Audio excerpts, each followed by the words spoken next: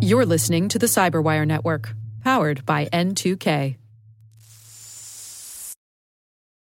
Thanks for listening today. If you enjoyed the podcast, please review and give us 5 stars wherever you get your podcasts. Every review matters. Welcome to Security Sandbox. I'm Amanda Fennell, Chief Security Officer at Relativity, where we help the legal and compliance world solve complex data problems securely. And that takes a lot of creativity. One of the best things about a sandbox is that you can try anything. This season, let's explore how curiosity and personal passions inspire stronger security. Grab your shovel and let's dig in. In today's episode, our sandbox hits the hardwood for a fast-break conversation on the similarities between basketball and tech when it comes to building a title-winning team that gets the best out of all your contributors, not just your star performers. Joining me today is Kirk Arthur, Microsoft's leader of worldwide public safety and justice, and Keith Carlson, Relativity's Chief Technology Officer. Both are united by their unique roles in tech and familiar passions in basketball. So let's lace them up and run the court. All right, I prepared for today, and I did watch the documentary, The Last Dance. I am very excited that I have plenty of things that I can say link with security on this one with basketball. This is going to be a fun episode. We're going to jump right in from one of the biggest things that came out for me in watching basketball and all these greats that were talking about how they won championships and everything. And I'm going to start with our guest, Kirk. What does a winning team look like structure-wise? So I think, great question, and thank you, Amanda. I think for me with a winning team, when you think about, there has to be a leader, right? That coach, the one that puts that together, working well with the general manager. But then you start thinking about personalities and how each fits into one another and the importance of that. And not everybody can be Michael Jordan. Like there has to be a Jordan, but there also has to be a supporting cast. You need your Pippen, you need your Rodman, you need everybody else understanding their roles and their responsibilities and their capabilities.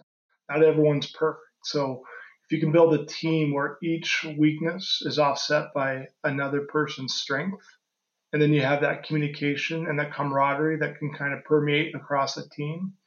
For me, building that environment and developing that, we see it in law enforcement. We see it in military organizations that are successful. We see it across sporting. It's just, who you're going to go to battle with. Do you trust them to do their job? And how well do you communicate amongst each others? So I communicate all the time with Keith Carlson here on the line. So Keith, do you agree with this? Is this how you build a winning team? And you played basketball. Is this the same in basketball and in technology? There's team makeup, the personalities and the capabilities, and not everybody can be a Jordan. Totally agree with that. But it's also the ability to rise to the occasion when it's the occasion and to recognize that it's the occasion, right? That was the thing that always really amazed me about the Bulls. You'd be watching and Jordan would have 12 points in the third quarter and they'd be down 10 points. And you're like, okay, they're going to go into the fourth quarter down 3 and Jordan's still going to score 30.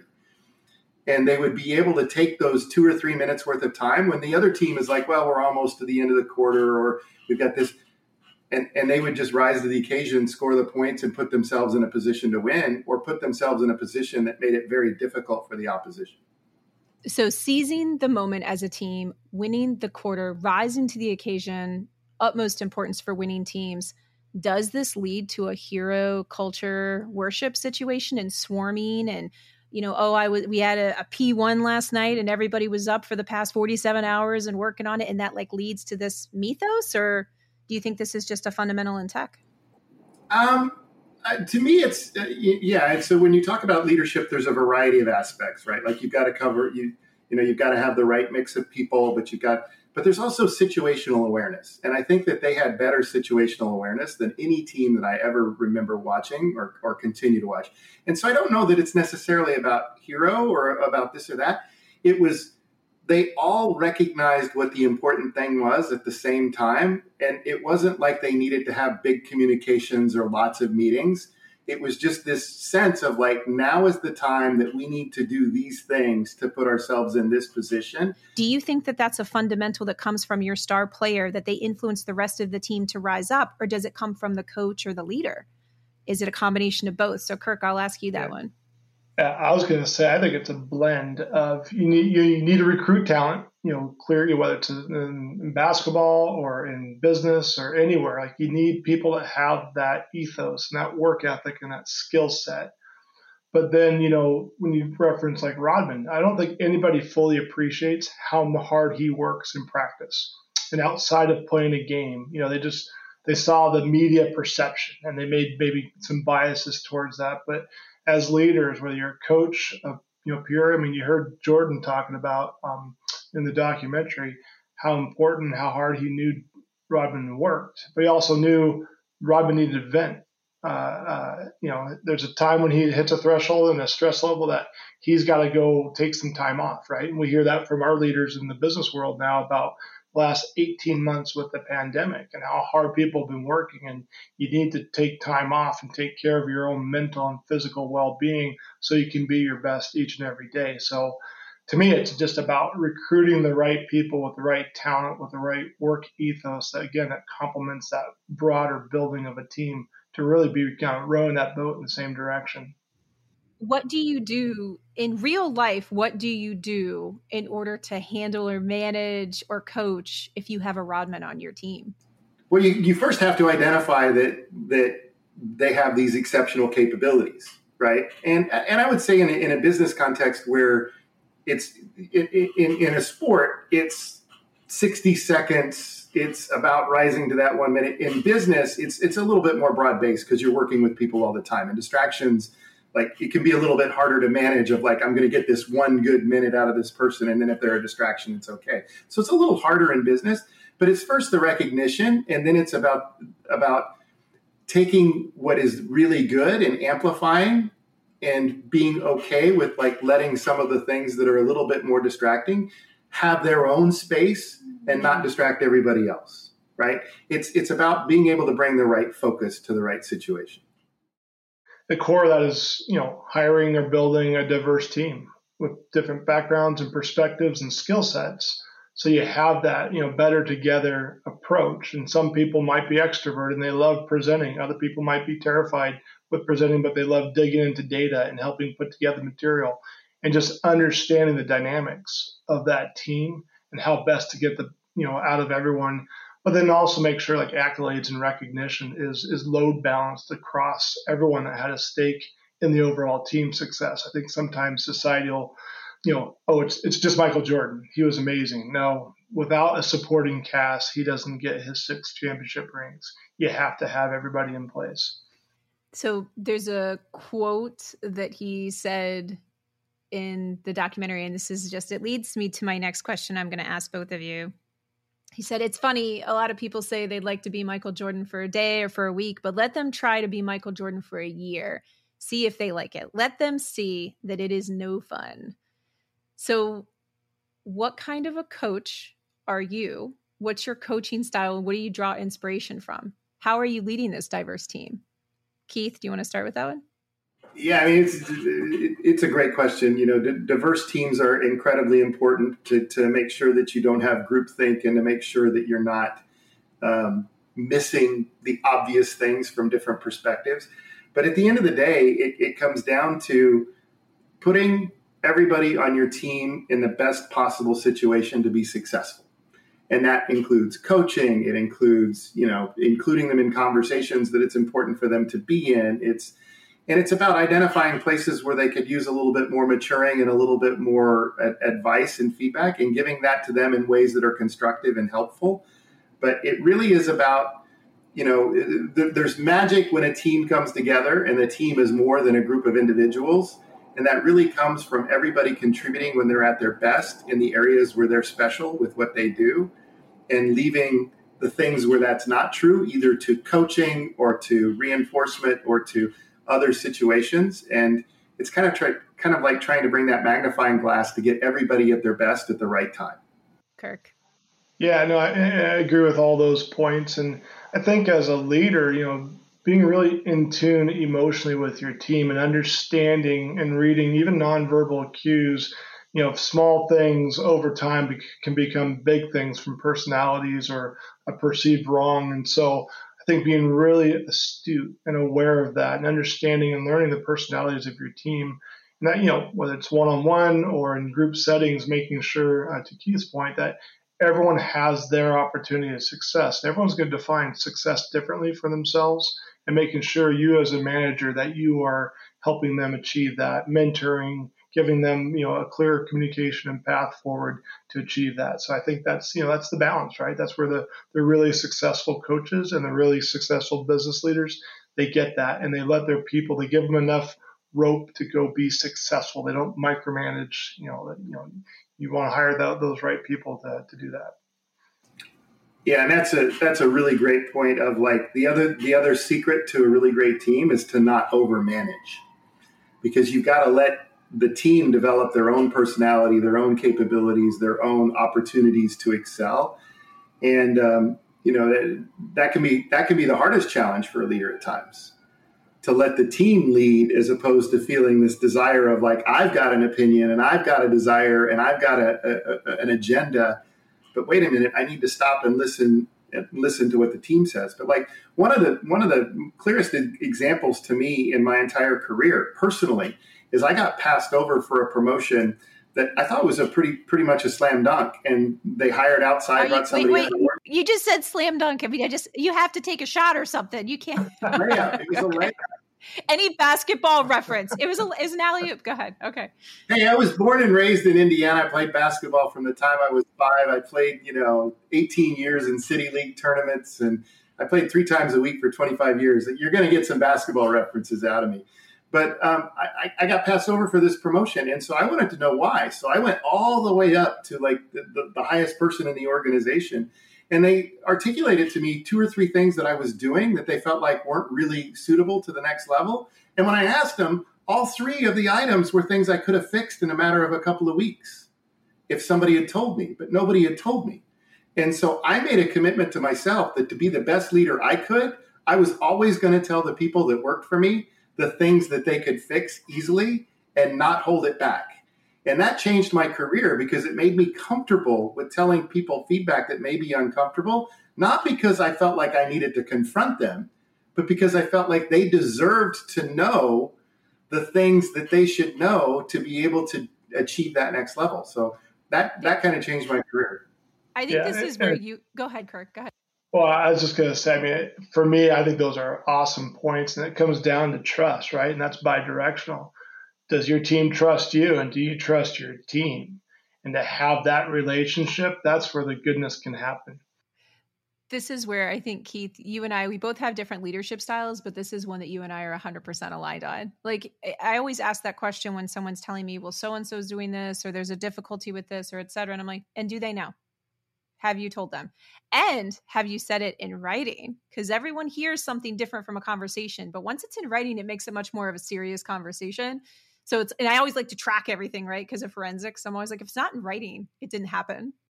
So he said, winning has a price and leadership has a price. So I pulled on people when they didn't want to be pulled, and I challenged people when they didn't want to be challenged. And I earned that right because my teammates came after me and they didn't endure the things that I endured.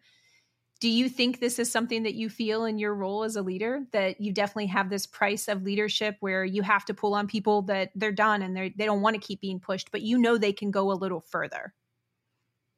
Kirk, you're nodding. Is that a yeah?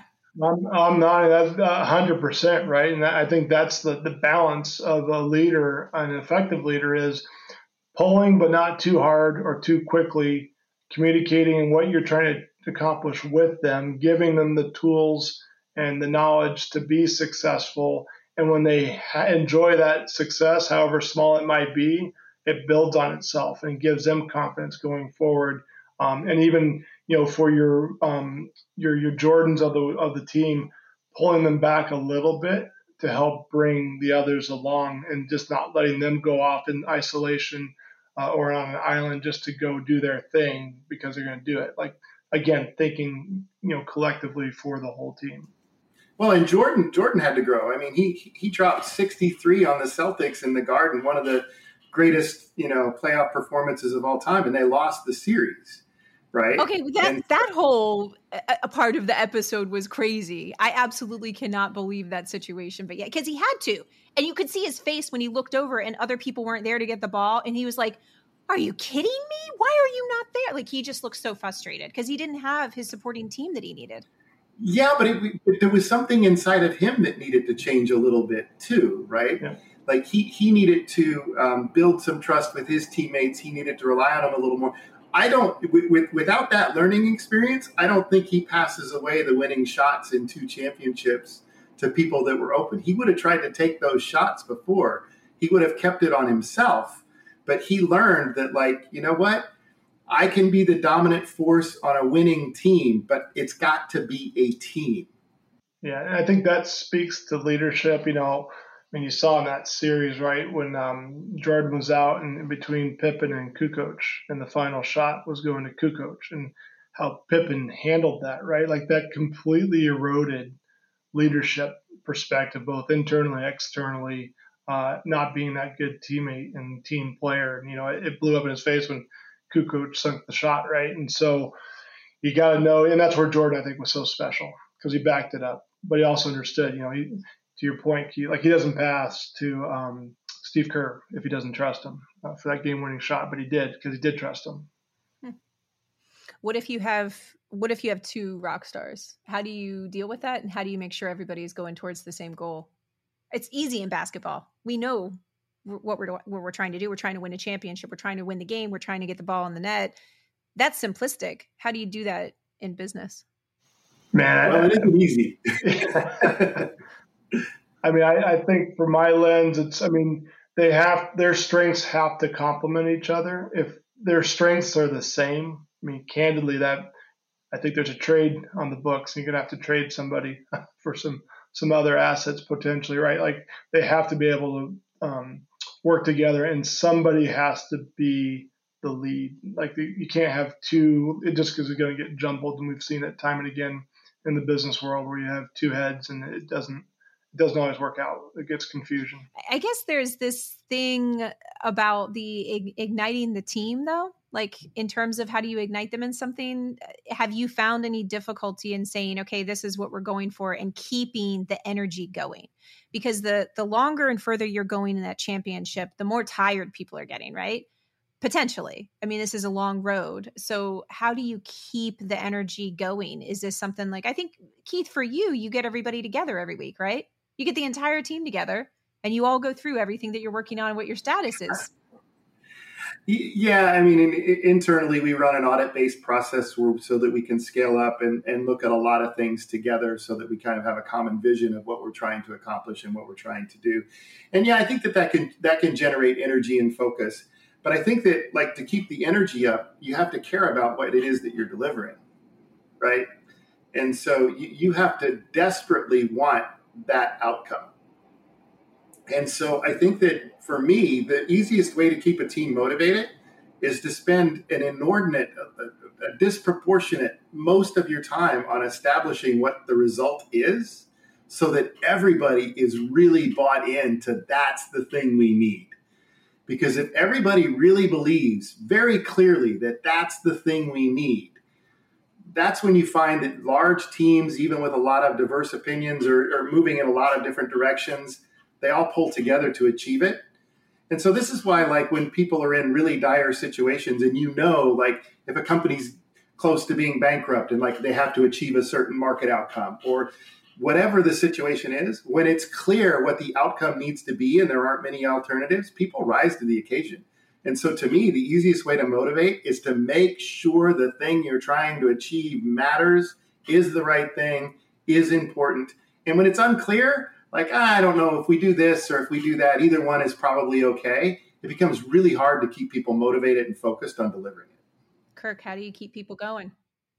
Yeah, I agree with those points. And for me and my team, and we're geographically dispersed, and Microsoft, obviously, just a highly matrix company, and so not immediate team members, but we have stakeholders around the world. So one is a regular cadence. So for me and my immediate team, it is a weekly sync, just to stay aligned and making sure and collective we built our business strategy and our go-to-market muscle, and we have that documented, evangelized, so we don't deviate from that.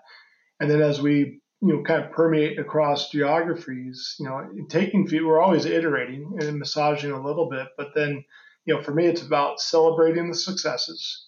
It's about showing up every day and working through the challenges. It's easy just to say, yay, we did something really good.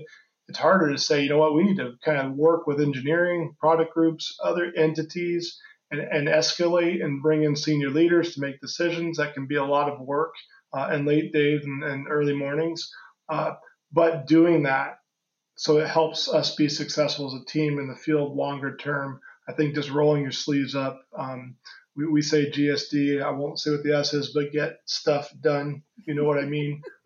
Collectively, and no one likes that. That manager that just. This is a PG-13 podcast. Just kidding. It's stuff. Yeah. But someone just sits on the sideline, just points and says, "Do this and do that." Like, hey, okay, Captain Obvious, thank you. We want, at least for me, we want people in the trenches working side by side to do that. But this is like the epitome of basketball, right? This is practice, practice, practice. You got playbooks, you run them again, and you run them again, and you keep building the muscle constantly. So we say building the muscle in tech, but it really is about sports building the muscle, right? Because you want to be ready with that memory muscle when you're going for a shot. So, yeah. Well, and to that point, sorry, Keith, real quick, just to that point, I was reading a little bit about Mike Krzyzewski, because I think Coach K is like the standard bearer of coaching and communication. He has for practices, what you hear, you forget, what you see, you remember, what you do, you understand. I think that's really important, those three principles, when you think about your team and to get to that aspirational point with them. Sorry, Keith, I cut you off. No, it's all good. But in sports, the difference between success and failure is absolutely unequivocally clear. In business, it's not always, right? Like, okay, we reduced incidents. By enough? Was it a victory? I don't know. It's better, but is it clearly win versus loss, right? So in sports, like, it's crystal clear. And so for me, again, there's magic to me in metrics. Like, if you can find the metric that if you change it, it really does make a difference to customers, to the business, to the overhead, to the load, whatever it is. If you can find that right metric, people will rally, and then different groups of people in different places in different parts of the world can think about how to measure their success or failure the same way, and that can pull everybody together. And so I think that, like, getting the right metrics really matters, and clarifying what victory is and defeat is more clearly. Again, getting everybody bought into, like, if we can achieve this, that's victory. You can really get a team focused on delivering because they believe, they understand, it's clear. You make these decisions off of the metrics and in the direction that you're going. And this ties back to Kirk. I was just going to ask the question about the coaches, like, which coaches actually inspire you? Which ones are the drawing inspiration for you? And so on. You mentioned Coach K. I was looking and researching because, to be clear, for anyone listening to this, basketball is not my passion. It is my colleague's passion, which is why Keith is on here. It's Kirk's passion. And sometimes that's what happens on a team is you've got people who are passionate about something it's not your passion, but that doesn't mean you can't speak the common language and that there isn't something that correlates there. When I researched some of the coaches and I saw this one quote, it came from Jeff Van Gundy, coach, Knicks, Houston, I don't know. He's like all over the place, ESPN a long time. He said, your decisions reveal your priorities. So Keith, with all this metrics that you're putting together, all these decisions that you make, they reveal your priorities, which for you is customer experience. You're trying to build something that people can use and can enjoy and get what they need out of it and be happy about the experience and what's going on, and also get to their data faster and get to the results of what they're looking for faster. And I think that comes across. What coach do you actually draw inspiration from then? Oh, wow. What coach do I actually draw inspiration from? So look, I grew up in Indiana when Bob Knight was the coach of Indiana and was throwing chairs across the court and yelling at everybody. I went to high school with his son, Pat Knight, and anybody that knows basketball knows Bob Knight was a Royal SOB, and I won't explain what that means. You can look it up. But the interesting part is in 1975, the assistant coach at Indiana was a young guy by the name of Mike Krzyzewski. And Mike Krzyzewski played for Bob Knight at Army. And so Bob Knight and Mike Krzyzewski are really tightly tied together because that's where Mike played basketball in college and was an assistant. And he went from Indiana to Duke at Bob Knight's success. But I didn't have a ton of respect for Knight because he was really a deep down hardcore, I'm going to make you do it, you're going to do it my way, kind of like disciplinarian. But I would say that Krzyzewski took the lessons of what good basketball was, and then he added to them about like, I'm going to convince instead of force. I'm going to reinforce instead of beat the drum and like beat it into you. And so I would have to say Krzyzewski for me is probably the most inspirational coach in terms of being able to put the pieces together. And so, he's one of the coaches for me that really lands that. So I researched this one, Kirk, because I have no idea who Coach K is, but it looks like, is this Coach Mike Krzyzewski for Duke? Who's Coach K? Yeah, it's Coach K for Duke. Okay, is this yours then? This is the one that you draw inspiration from? Yeah, he's at the. I mean, I think for anybody, he's at the top, right? You know, Phil Jackson for the NBA and the way he approached the Bulls, is legendary.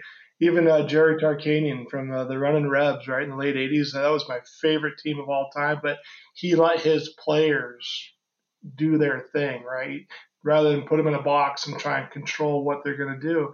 It works for some teams, right? And the structure of that team, San Antonio, right, Keith? Like Popovich runs a very strict program. Rodman did not do well in that environment, but others do. Robinson did, and he's a Navy guy, right? So it just depends on the team mold too, right? And what you hire and recruit to bring on board. All right, I'm going to draw us to a close with some thoughts I've put together. This is what I'm picking up because I always think about this from security and tech and like how these all interweave. It seems like one of the big themes is planning. You need to plan your players. You need to reallocate and go in different directions in order to be a winning team. You have to decide what playbooks need to be written. You have to test often. All of this seems like just a ton of planning. It feels like the first one, because that's definitely true for us in this tech industry. The second one, situational awareness. I can't not mention that one. It's just important. Being aware of the history of where you're at, what you're doing, the aspiration, everything on the court and who's where. I think that's a big part of where we're going and how we get there quickly. And then this third one, I don't think we could end it without saying we got to be a good coach. It sounds like you got to be in these areas. You have to make sure you continue in the areas that you're the best. Keith, you mentioned like letting that shine in different areas for the success for the people who have certain skill sets at the certain time that you need them. It's, bringing them in, igniting the team. And I like this part that you said you have to care about what it is you're delivering. You have to care. And it's always the one that I use this a lot from Sharif from football. It's one thing that his coach said to him, he said, Christ, kid, you got to want it. You got to want it. You got to really be wanting what it is that you're doing and care about it. So I do think that this is the three that I would probably pull together from this. I like to always end on a quote. So this one is my favorite quote from The Last Dance. It's probably the one everyone remembers, but Roy Williams, his experience with Michael Jordan, he said, Michael Jordan's the only player that could ever turn it on and off, and he never freaking turned it off. Gentlemen, thank you both for being here and not turning it off. You were here the whole time. You were in it to win it. You had a few layups there. We did some good shots, but slam dunk. Yeah, I appreciate both of you very much, and thank you. Thanks. Great. Thank you. Thanks for digging into these topics with us today. We hope you got some valuable insights from the episode. Please share your comments, give us a rating. We'd love to hear from you. Security Sandbox is produced by Relativity. Our theme music was created by Monarch. Find us wherever you listen to your podcasts or visit relativity.com for more episodes.